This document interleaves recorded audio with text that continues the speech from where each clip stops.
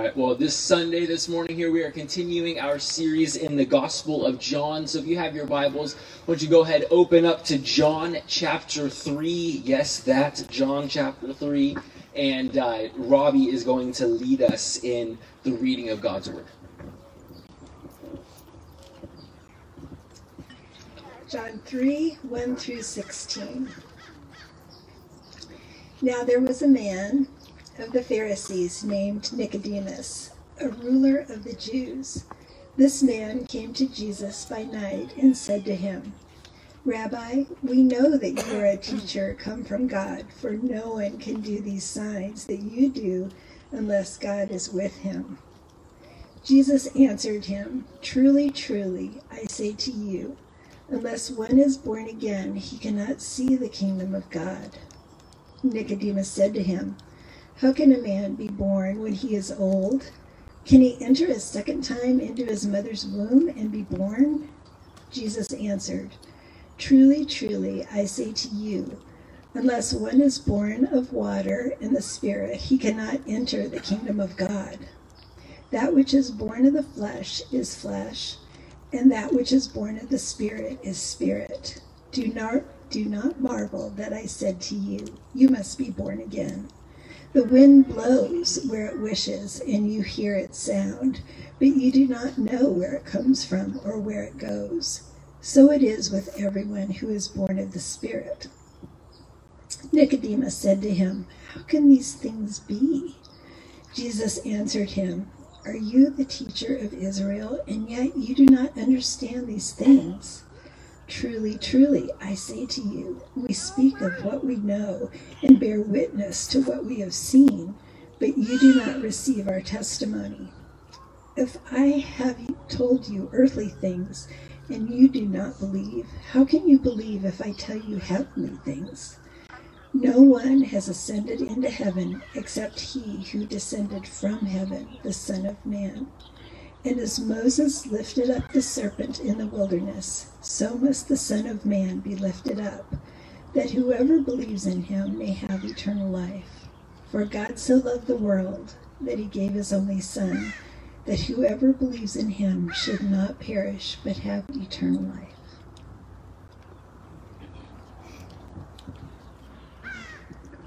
Thank you so much, Robbie. Well, as I was thinking about and studying for this sermon, it might have been the fact that I knew it was going to be on Father's Day, or perhaps all the born-again language in this passage here. But I couldn't help but think about the day when I first found out I was going to be a dad. In fact, I kind of thought about all of the days when I found out that I was going to be a dad. The first time that I found out I was going to be a dad, it was early February 2009. I had gotten off work, and as I walked out to my car, I opened up my front door, just a normal day, and in the front seat is a box that wasn't there when I got out of the car to go to work. It was a Build-A-Bear box. And just kind of confused, not knowing what in the world is going on. Why in the world is this in my car? I open it up, I pull out this fluffy brown teddy bear, knowing there's a little recording you can put in there. I search for its paws, I find the little recording button, and I push it. And to my surprise, to my delight, I hear the voice of my bride. I hear Donna say, "The test results are in, and you're going to be a daddy." This was just perhaps one of the best days of my life. Shocked, I looked up from the car. I see Donna across the parking lot staring at me, obviously super excited. We hug. We then go about telling all of our family here. That's Mackenzie, our first kid. But as time went on, as the number of our kids grew, the less and less exciting the stories became. 2.5 years later, I found out we were pregnant with Kaylee as I was literally walking down the hallway of our apartment, and Donna just pops out of the room and says, "I'm pregnant." Right? Still super excited, still no less excited I was when we found out we were pregnant than with Mackenzie, but it's not a Build-A-Bear, right? And then again, a couple years later, and it's time for me to find out that we are pregnant again with our third daughter, Aubrey.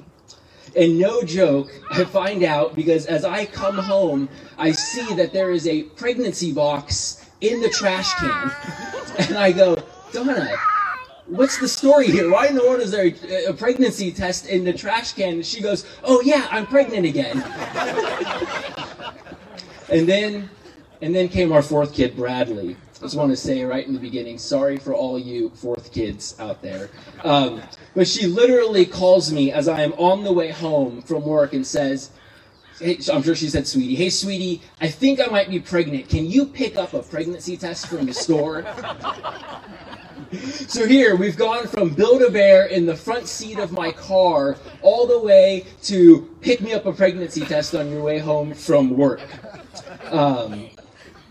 You know, we were certainly in different seasons of life. We had different levels of expectation with each kid. But the more and more I thought about that story, I kept coming back to this passage here, and I just kept thinking about how sometimes our interaction with this passage, our response to the wonderful message of this passage here in John chapter 3, can be just like my experience of finding out we were pregnant. Right? The first time you hear this message of John 3:16, you hear this message of the new birth, and you are just so excited. It is Build-A-Bear in the front seat of your car, right? And then as time goes on, as it gets to the fourth time, or the 14th time, or the 40th time of hearing it, it can lose its excitement, right? It can become, hey, pick me up a pregnancy test on your way home from work. The impact that it can have on our affections can begin to fade, can begin to change as time goes on. But the truth is that a passage like this one is not meant to lose its excitement. It is not meant to lose its excitement, but it is meant to grow in our excitement over the truth of this passage as time goes on, in terms of how we think about ourselves, in terms of how we think about who God is and who God is for us. So this morning, as we look at this very familiar passage of Scripture, I want to work through this passage answering three questions that with increasing anticipation are meant to increase our understanding and our excitement for the truth of God's love for us. And as I've been preparing for this message, it's been my prayer that for the first time, or for perhaps the 100th time, that as we encounter Jesus in this passage here, that he will help us to know his love for us, and that we will experience again what it feels like to be an object of God's love, to be an object of his affections for us. So John chapter 3, starting in verse 1 here, we learned that Jesus is approached by a man named Nicodemus. And in verse 1, we learn that he is a Pharisee, and he is a member of the Jewish ruling council. That is the Sanhedrin. There were about 70 men or 71 men who made up this council, and Nicodemus is one of them. And in verse 2, we read that he comes to Jesus by night. Here is Jesus, this very powerful, this very well-respected and very religious man. He comes to Jesus at night. And truth be told, we're not really sure why he comes at night.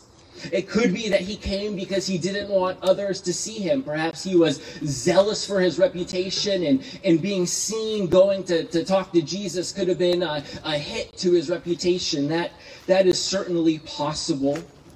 But it's also possible here that Nicodemus went to see Jesus at night precisely because he knew when this would be, when others would see him, when others would listen in to this conversation. You see, there's a lot of sociological evidence from the time that rabbis would study and they would debate into the long hours of the night. And these were very public spectacles, where people who were wanting to learn what were the rabbis teaching, what were the rabbis debating, they would come and they would sit in to overhear these debates, to overhear these discussions.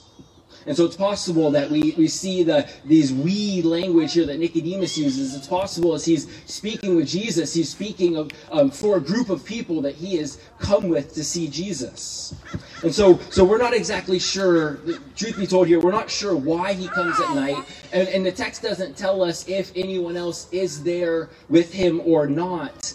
But I think that the main reason John, the apostle here, includes this detail in the text isn't to indicate what time Nicodemus came to Jesus, but it's to indicate, it's to tip us off as the readers to Nicodemus's spiritual condition.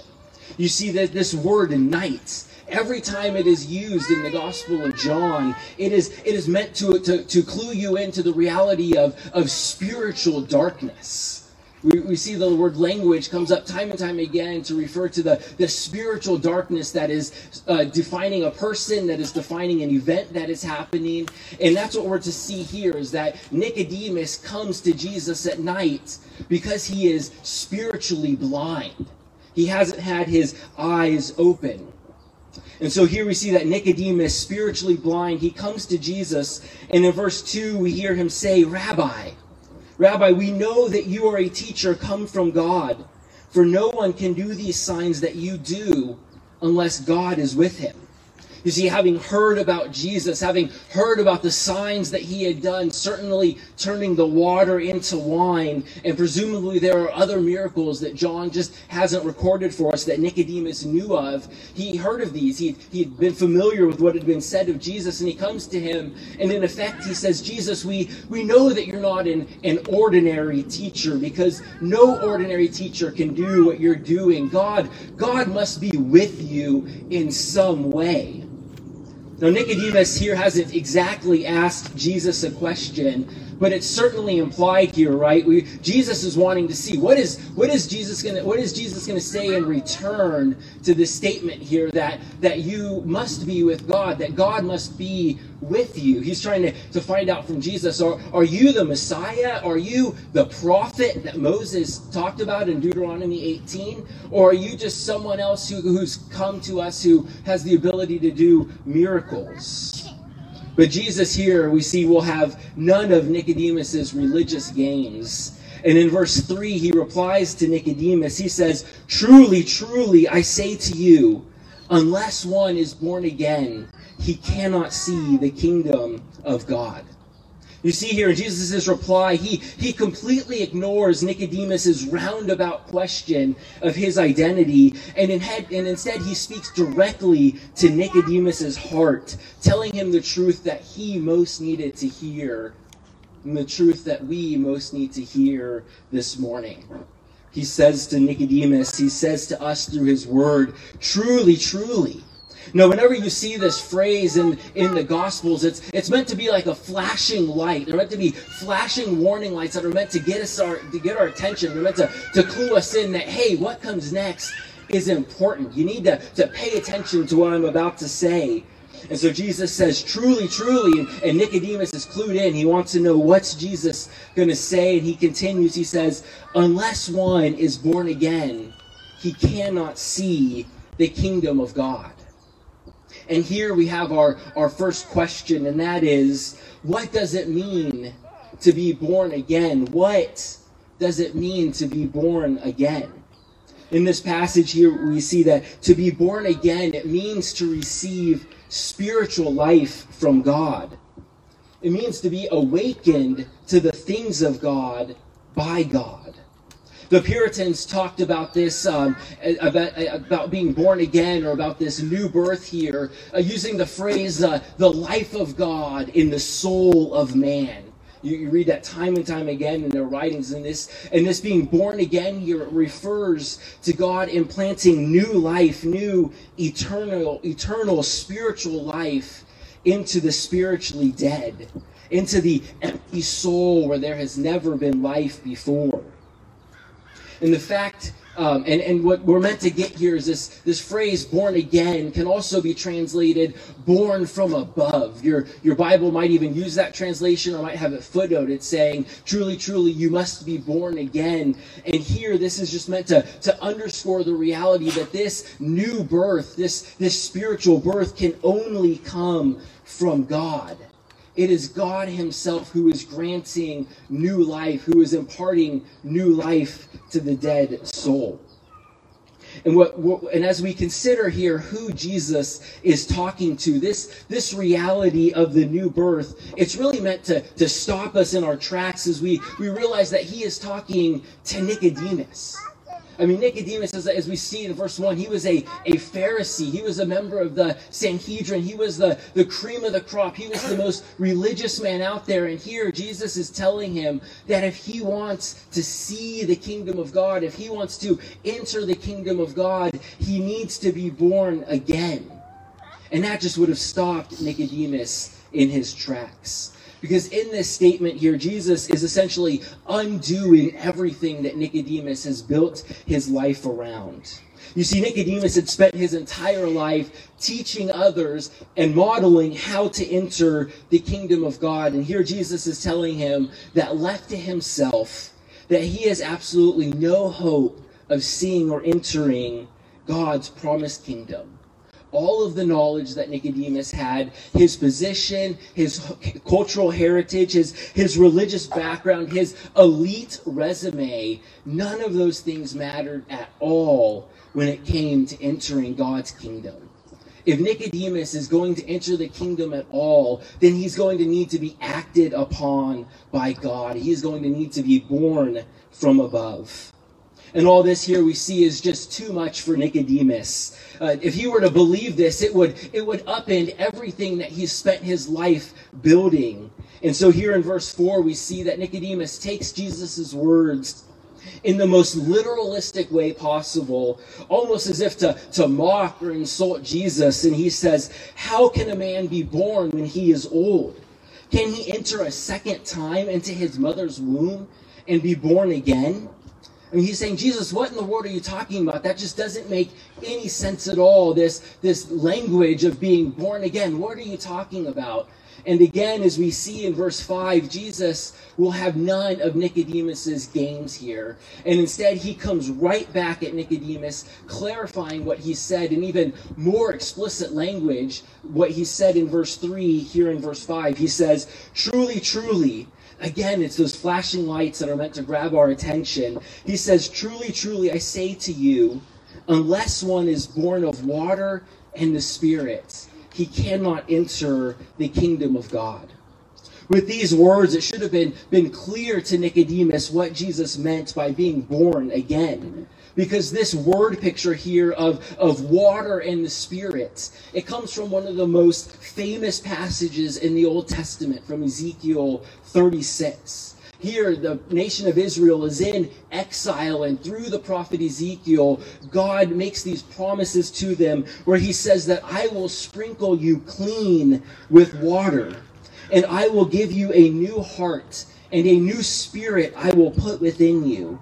And I will remove the heart of stone from your flesh and give you a heart of flesh. Do you hear the echoes of Jesus' words here in this statement of, unless one is born of water and Spirit? Jesus is echoing this prophecy from Ezekiel 36, where God says that I will sprinkle clean water on you. I will put a new spirit in you. And again here, the goal of Jesus' words is to make it clear to Nicodemus that there's absolutely nothing that he can do to save himself. He must be acted upon by God. And as we read over and over in Ezekiel 36, God says, I will do this, I will do that. In fact, in just 2 verses, in verses 25 and 26, we read 5 times God say, I will, I will, I will, highlighting the importance that God must work. There is nothing that we can do to be born again. We are completely passive, but it is God the one who is taking the initiative to grant the new birth, to grant new life.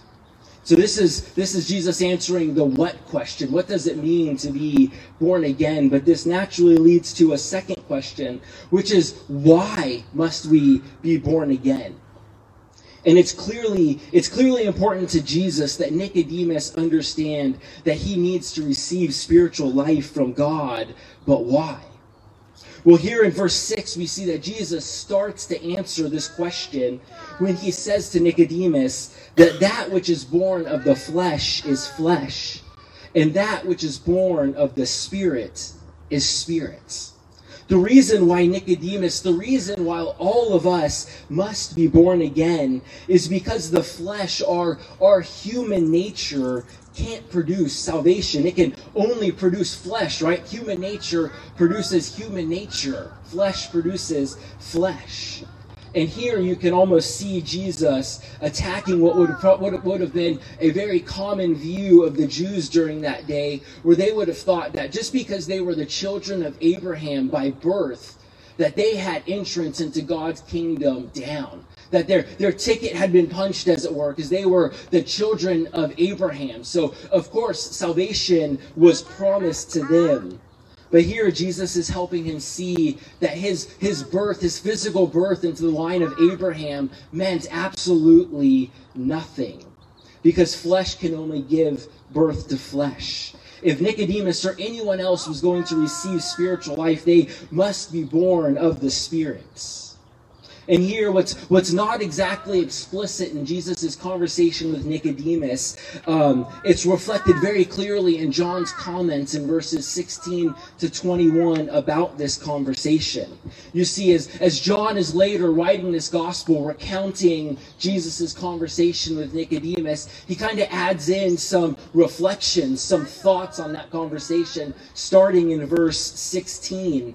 And as we read in perhaps the most famous verse in the Bible, John 3:16 says that God so loved the world that whoever believes in him will not perish, but have eternal life. And here the implication in John's words here are that those who don't believe in Jesus will perish, that they will miss out on the blessings of eternal life because of the wrath of God against their sin remains on them.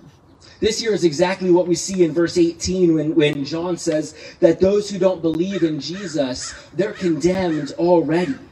The reason we see why Jesus is so adamant that Nicodemus must be born again is because he knows that apart from the work of God in his life, apart from being born again, he will remain under God's judgment for his sin. He will remain under God's wrath, which is why Jesus tells him, cuts right to his heart in verse 3, you must be born again.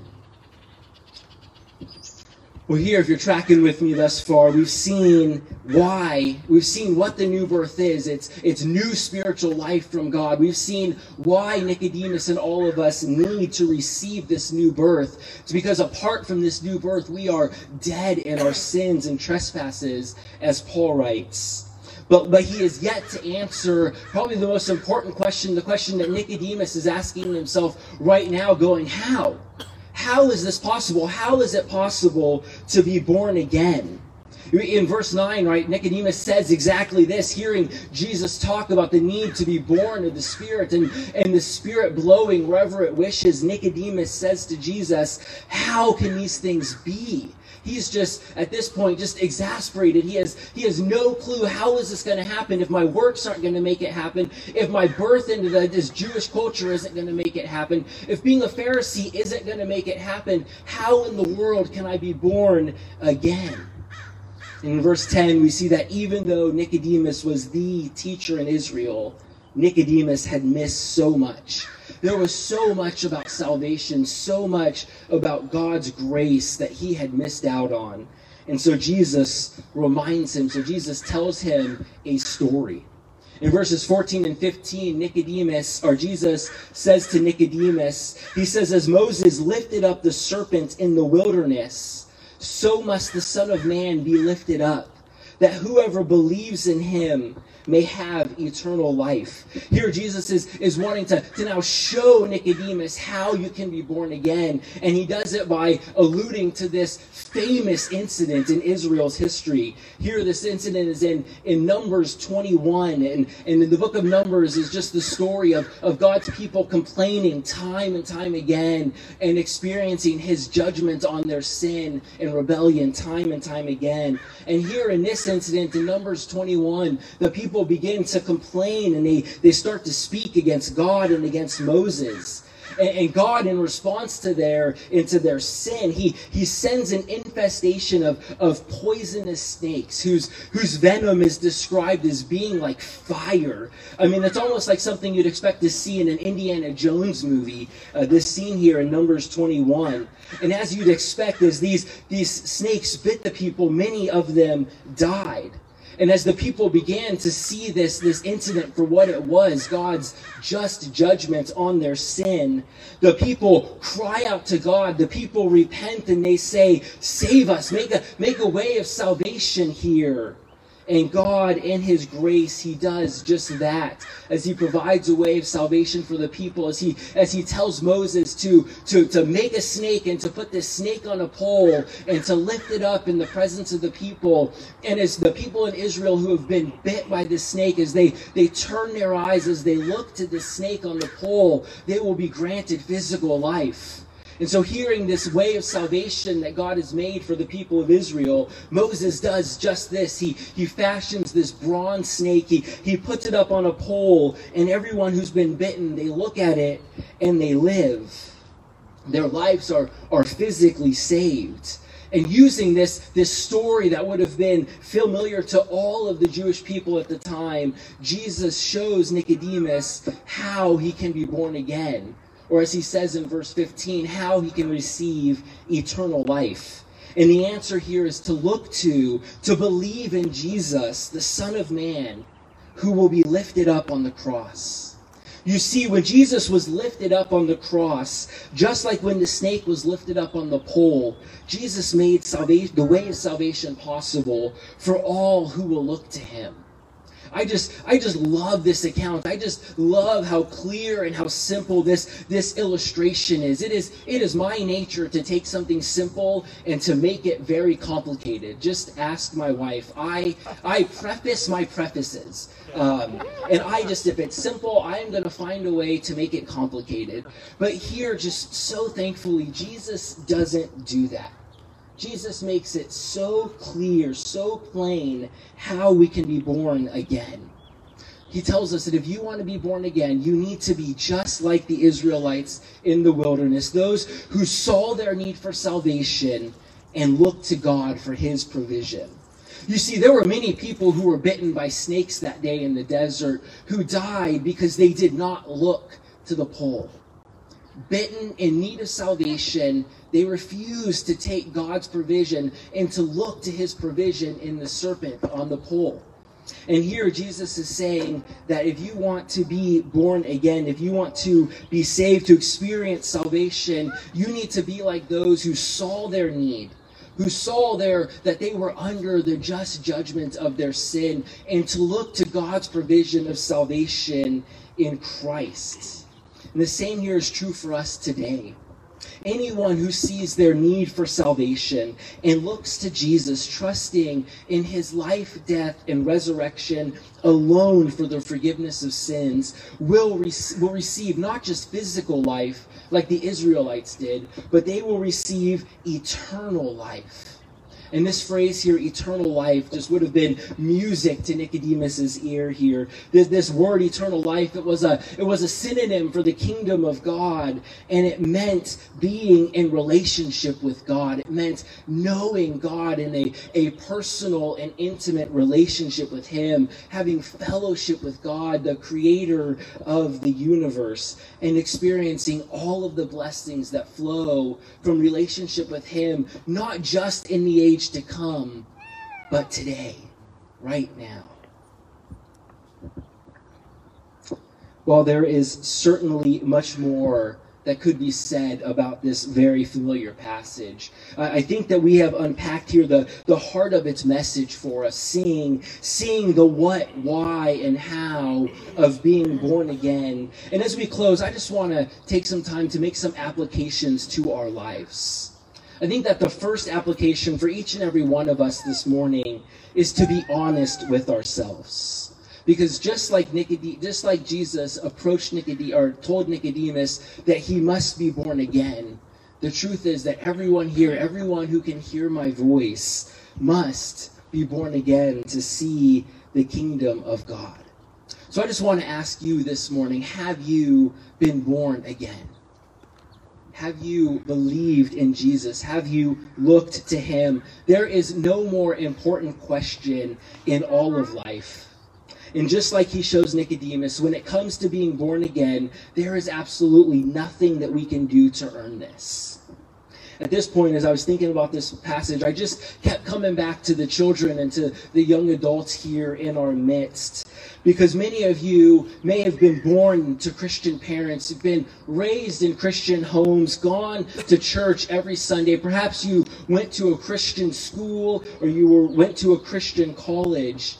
But just like none of Nicodemus's works, just like none of Nicodemus's high position could save him, none of those things can save you either. You must be born again. You must look to Jesus, trusting in him alone for salvation.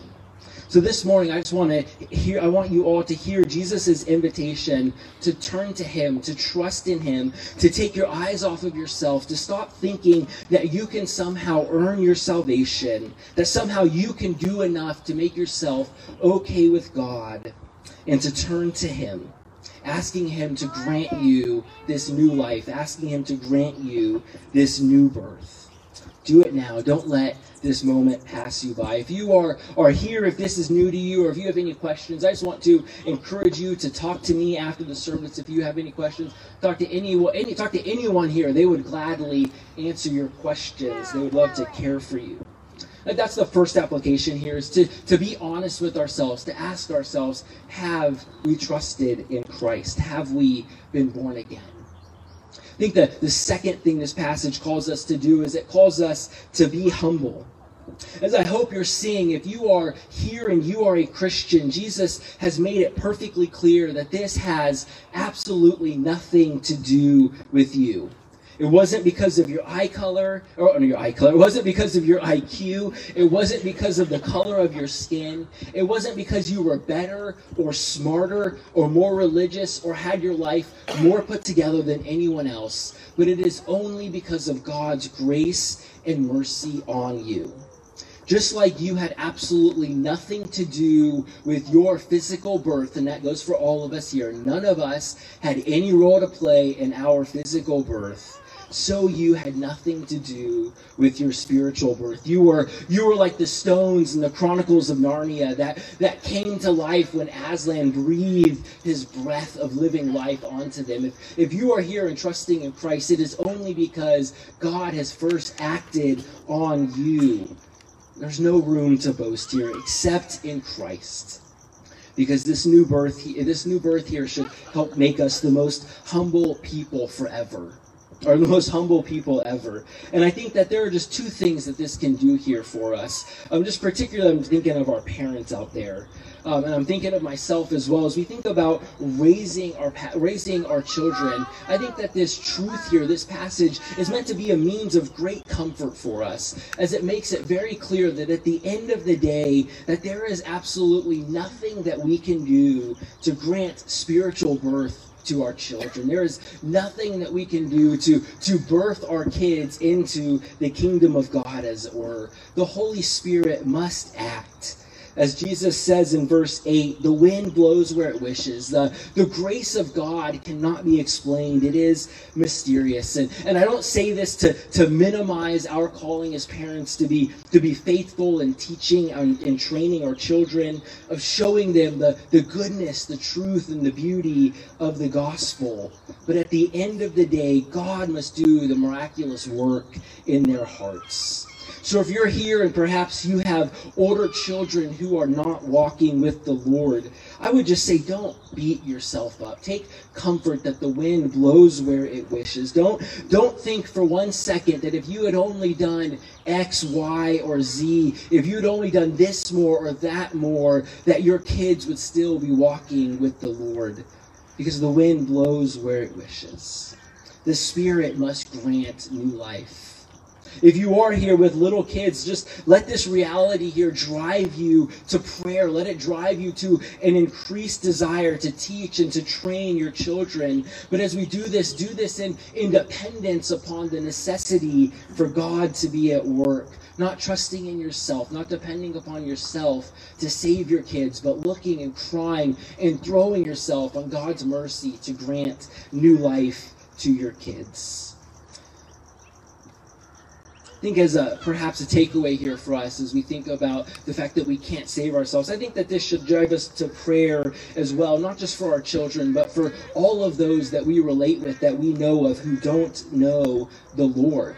I know a while back, Tab had mentioned the practice of writing at least 3 names on a note card of people that you want to be praying for, people that you are just hoping that God will be at work in their life. If your card has gotten lost or perhaps it's gotten dusty, I would just encourage you this morning to go home, get a new note card or type it out on your phone, whatever that is, and just let this passage, this reality that God must grant a new birth, drive you more and more to prayer, asking that God will do in their lives what only He can do.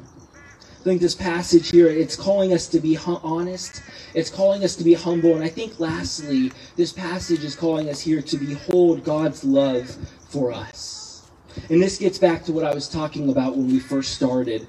The reality that when things get familiar, when a passage like this gets familiar, it can easily lose its impact on us.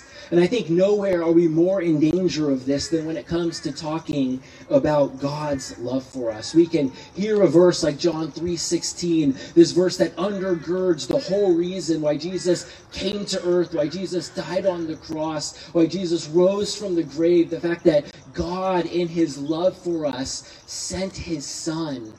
That as we think about God's love, that reality can, if you're anything like me, can just become so familiar that it can easily lose its impact on our hearts. But that just shouldn't be the case. But that just shouldn't be the case here with this. And so as we think about this passage here should be a reminder to us once again of God's great love for us, that while we were sinners, through the gift of His Son, that Jesus made a way of salvation possible. You see, the most striking reality about our salvation isn't the fact that there is only one way, but the fact that God made a way at all for us to be saved. You see, there's nothing in us deserving of His grace. And yet, for reasons only known to God, He made a way and He set His love on us. So if you are here, if you have trusted in Christ, if you have been born again, look to yourself as an object of God's affections. God desires your ultimate well-being. He desires to be close to you and to experience communion with you. John 3:16 reminds us here that Jesus will never grow tired of you. He never holds you at arm's length, no matter what you have done or not done.